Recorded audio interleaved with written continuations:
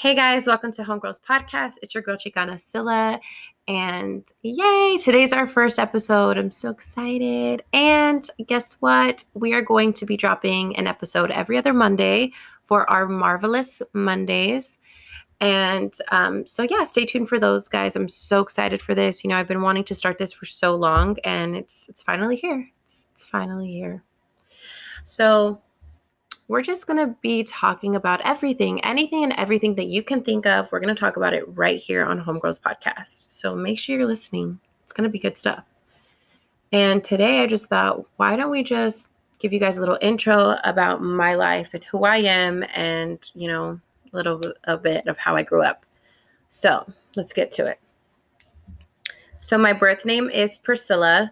And I grew up with 3 sisters and my mom. My mom was a single parent and my dad was in prison the majority of my childhood.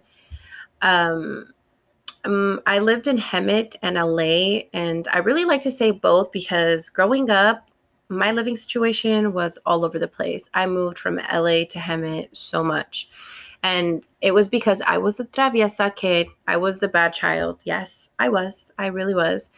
And so, my mom, she really couldn't handle me. And so I'd have to move out and go to my aunts or my uncles, my tia's house. There was even one point where I moved to Arizona. So that's how it was for me. That was a lot of my childhood.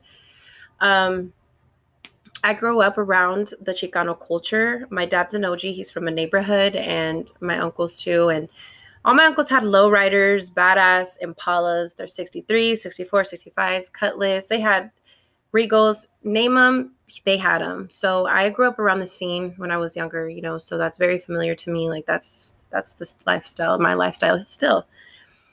And you all know where there is lowriders, there's parties. So I was around a lot of parties growing up. It was very, very normal for me to be I grew up with everyone drinking and smoking and doing whatever, they would do at parties. And so that was very normal for me. That was very normal growing up, drinking. I even started drinking when I was I think 11, 12, 13. I know I had my first cigarette when I was 13. So, it kind of, you see it so much and it starts to just be normal to you. And then you try it. And then, that's just how it was. I'm sure everybody can relate to that.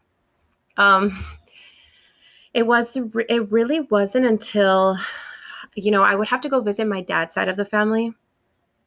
And my grandma, my dad's mom, she was a very intelligent woman. She wanted to change her life and she wanted to change the way that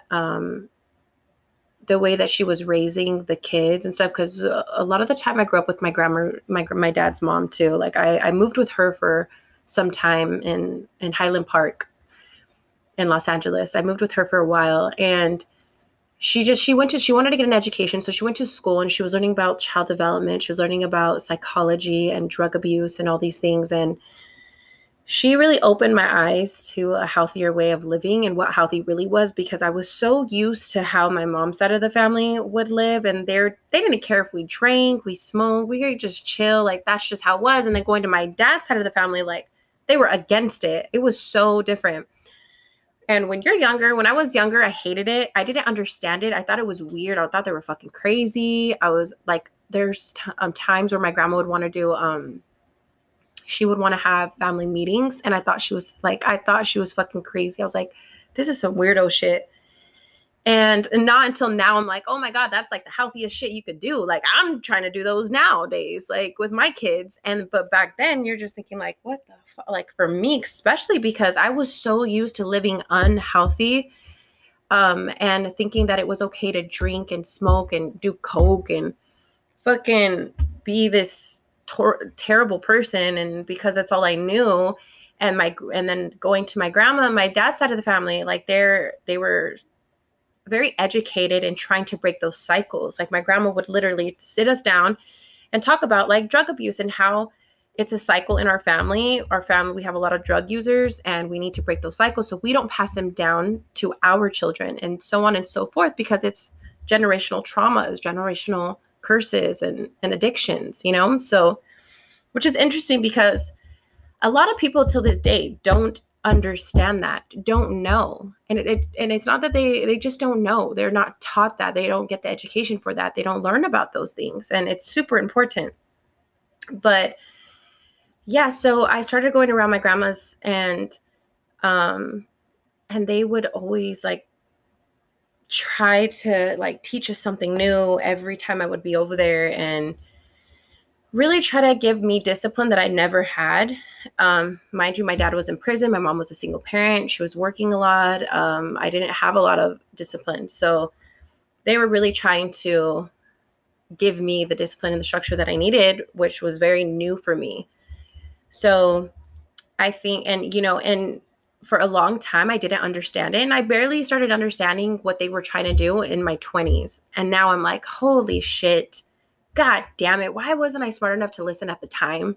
Like, it took me to get fucking anxiety, PTSD, all these things to fucking apply it. But it's crazy how things just work. So I feel like my journey of changing my lifestyle, because I was so used to growing up with all this negative, bad, and let me give you a story so you guys can kind of understand my childhood. There was a point where I was in a highway speed chase. What my dad was driving, I was around 5 years old. It was me, my sister, and my mom. My dad was running from the cops. So we were on a high speed chase on the news.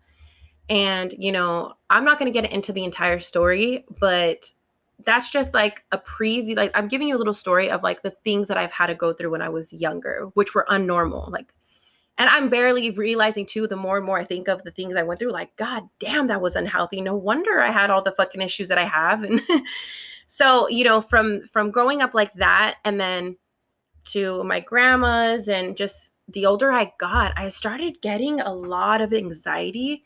And a lot of us today deal with anxiety.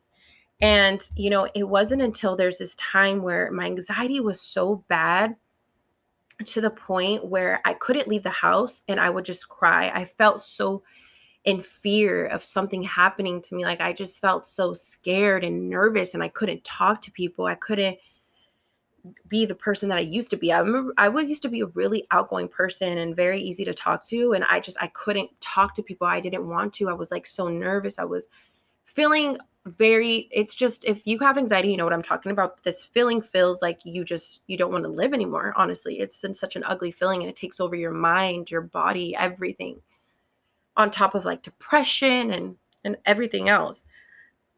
Excuse me. And so I got it so bad, and I knew I couldn't, and I didn't want to live like that forever. And I knew that there has to be something I can do. So I'm the type of person, if I want to do something, I'm going to do it.